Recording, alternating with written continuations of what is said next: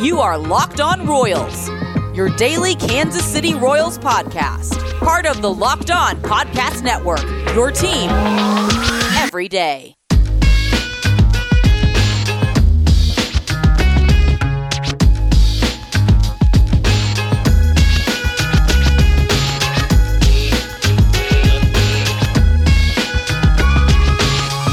Let's get it going on the Locked On Royals podcast, part of the Locked On Podcast Network, your teams every day.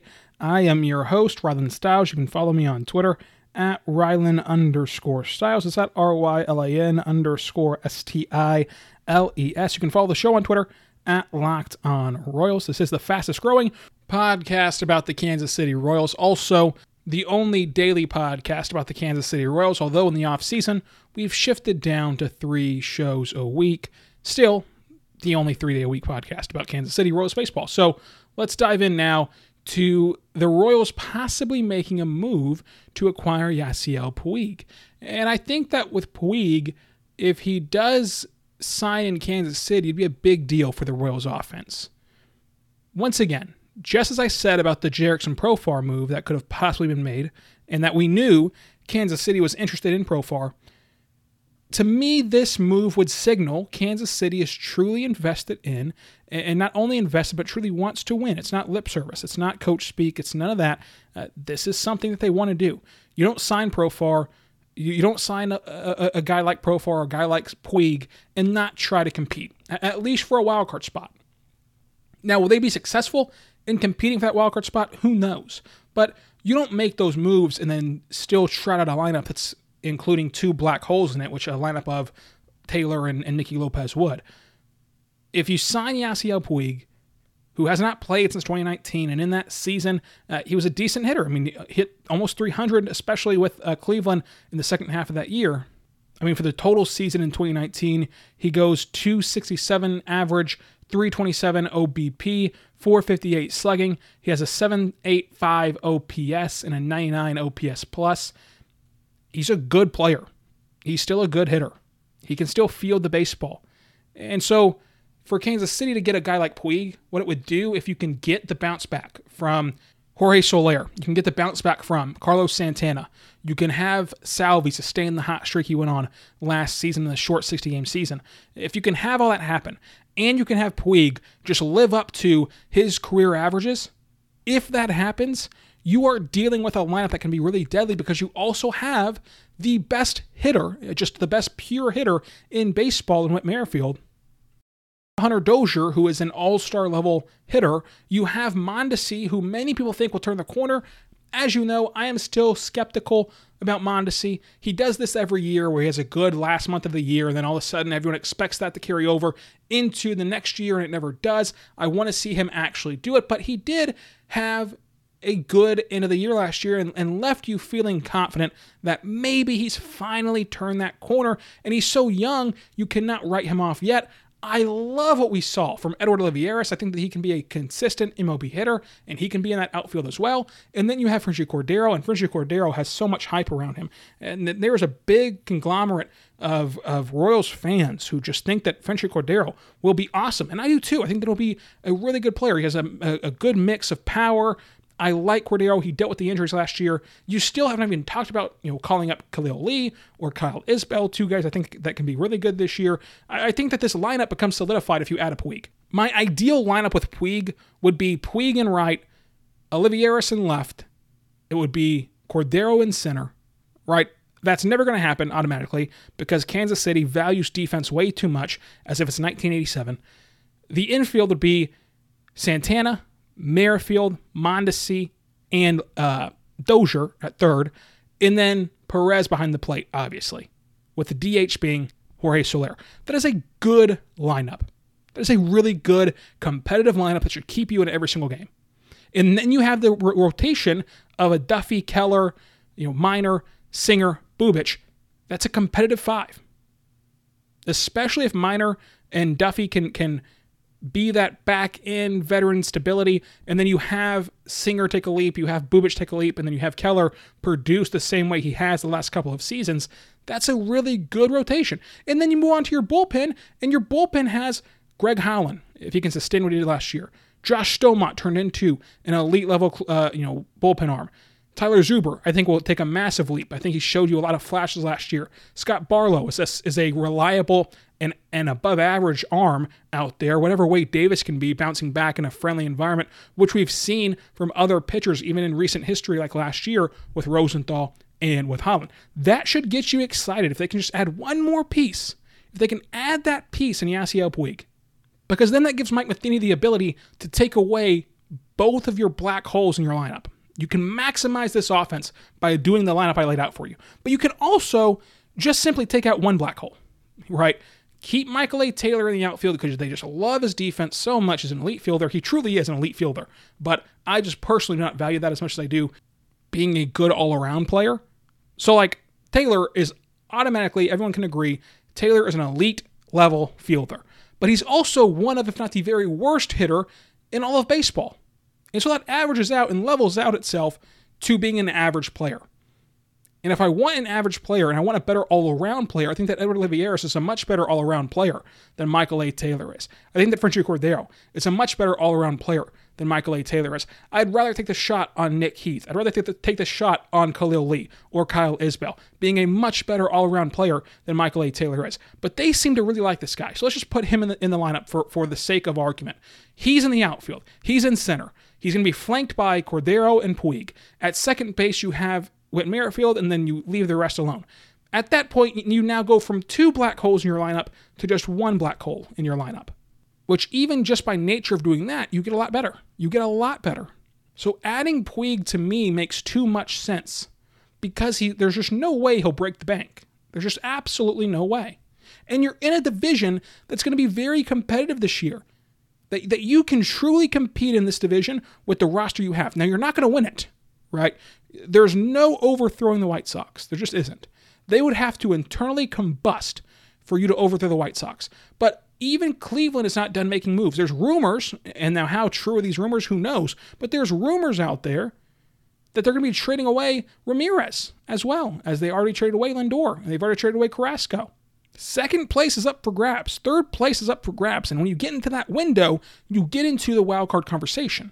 What are the Twins doing? Are they going to bring back Nelson Cruz or not? Are they going to bring back some of these great guys that they had in their lineup last year and they've lost so far this offseason or not? What are they going to do? There's a window here. There's an opening here that if you get Puig for no risk, for no huge financial burden, if you get Puig, it can transcend you into this next level of team, and there's no consequence for doing so. There's literally nothing holding you back. And the Royals, to their credit, are interested. They were interested in Jerickson Profar. How far can their interest get them? The fact that this ownership group has been involved in this offseason, and they've made a lot of moves this offseason to try to better this team, and in their first offseason together, that they are in the running for Profar and in the running for Puig, it's a good sign. It's a good sign for the future because this is not the season you even expect them to go all in, right? The 2014 offseason, that is an offseason in which, and even the 2013 offseason, those are off seasons in which you expect an owner to go for it. You want and you demand from your ownership group that they go make the improvements you need to get over the hump or to sustain success. In this offseason, if the Royals did nothing, if they literally did absolutely not a damn thing this offseason, nobody would be up in arms about it, but the ownership is still doing it anyway. So that should give you some encouragement to maybe when this team is good and is truly competitive for World Series titles, that at that point they will remain competitive and they'll up the ante even more. Maybe they won't, but maybe they will. And so that maybe is a good sign for Kansas City all the way around. This offseason has worked perfectly for Kansas City all the way around. What also is perfect is Built Bars, because Built Bars are phenomenal. It's a protein bar that tastes just like a candy bar. Go to BuiltBar.com, use promo code LOCKEDON, get 20% off your next order. They are just incredible. 6 new flavors: caramel brownie, cookies and cream, cherry barcia, lemon almond cheesecake, carrot cake, and apple almond crisp. They're soft and easy to chew with 100% real chocolate on the outside. Get them today. My favorite is the cookies and cream option.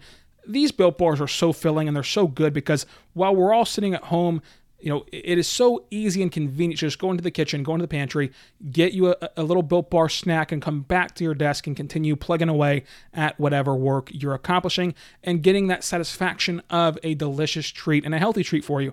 BuiltBar.com, promo code Locked On. They are great to lose or maintain weight while indulging in that delicious treat. They're high protein, high fiber, great for the keto diet, low calorie, and low sugar as well. BuiltBar.com, promo code Locked On, 20% off your next order. BuiltBar.com, promo code Locked On, 20% off your next order at BuiltBar.com. I also want to tell you about our good friends over at RockAuto.com. RockAuto.com is a family-owned business serving you auto parts online for 20 years. That's right, 20 years ago, you probably could not write an email properly, but you could have been going to RockAuto.com to find all the parts your car would ever need. And don't get me wrong, you do not need to know anything about cars to find the parts you need at RockAuto.com. Listen, I understand that most of us who know nothing about cars, I'm including myself in that, I know nothing about cars. You might feel more comfortable going and talking to a real person at a dealership and at the auto parts store, but they're going to upcharge you for that part. You can skip the upcharge and go to RockAuto.com. Well, how do I do that if I don't know what I'm looking for? I'll answer that question for you. You put in your make, your model, your year into their database, and they're only going to show you car parts that are compatible with your vehicle. You don't waste any money. You don't waste any time. You do not buy parts you can't use or don't need. You can get it all solved there without the upcharge at RockAuto.com. And when you go to RockAuto.com, tell them Locked On sent you in the How Did You Hear About Us box, and they'll know what to do from there. Amazing selection, reliably low prices, all the parts your car will ever need. RockAuto.com. I also would love to tell you about our good friends over at Locked On Today. Locked On Today is a brand new podcast to get all the sports news you need in less time with our new Locked On Today podcast. Peter Brukowitz, host of Locked On Today, a daily podcast breaking down the biggest stories with analysis from our local experts. Start your day off right with all the sport news you need in under 20 minutes. Subscribe to Locked On Today wherever you get your podcasts from. We've talked about how Puig can revamp and really help this Royals lineup.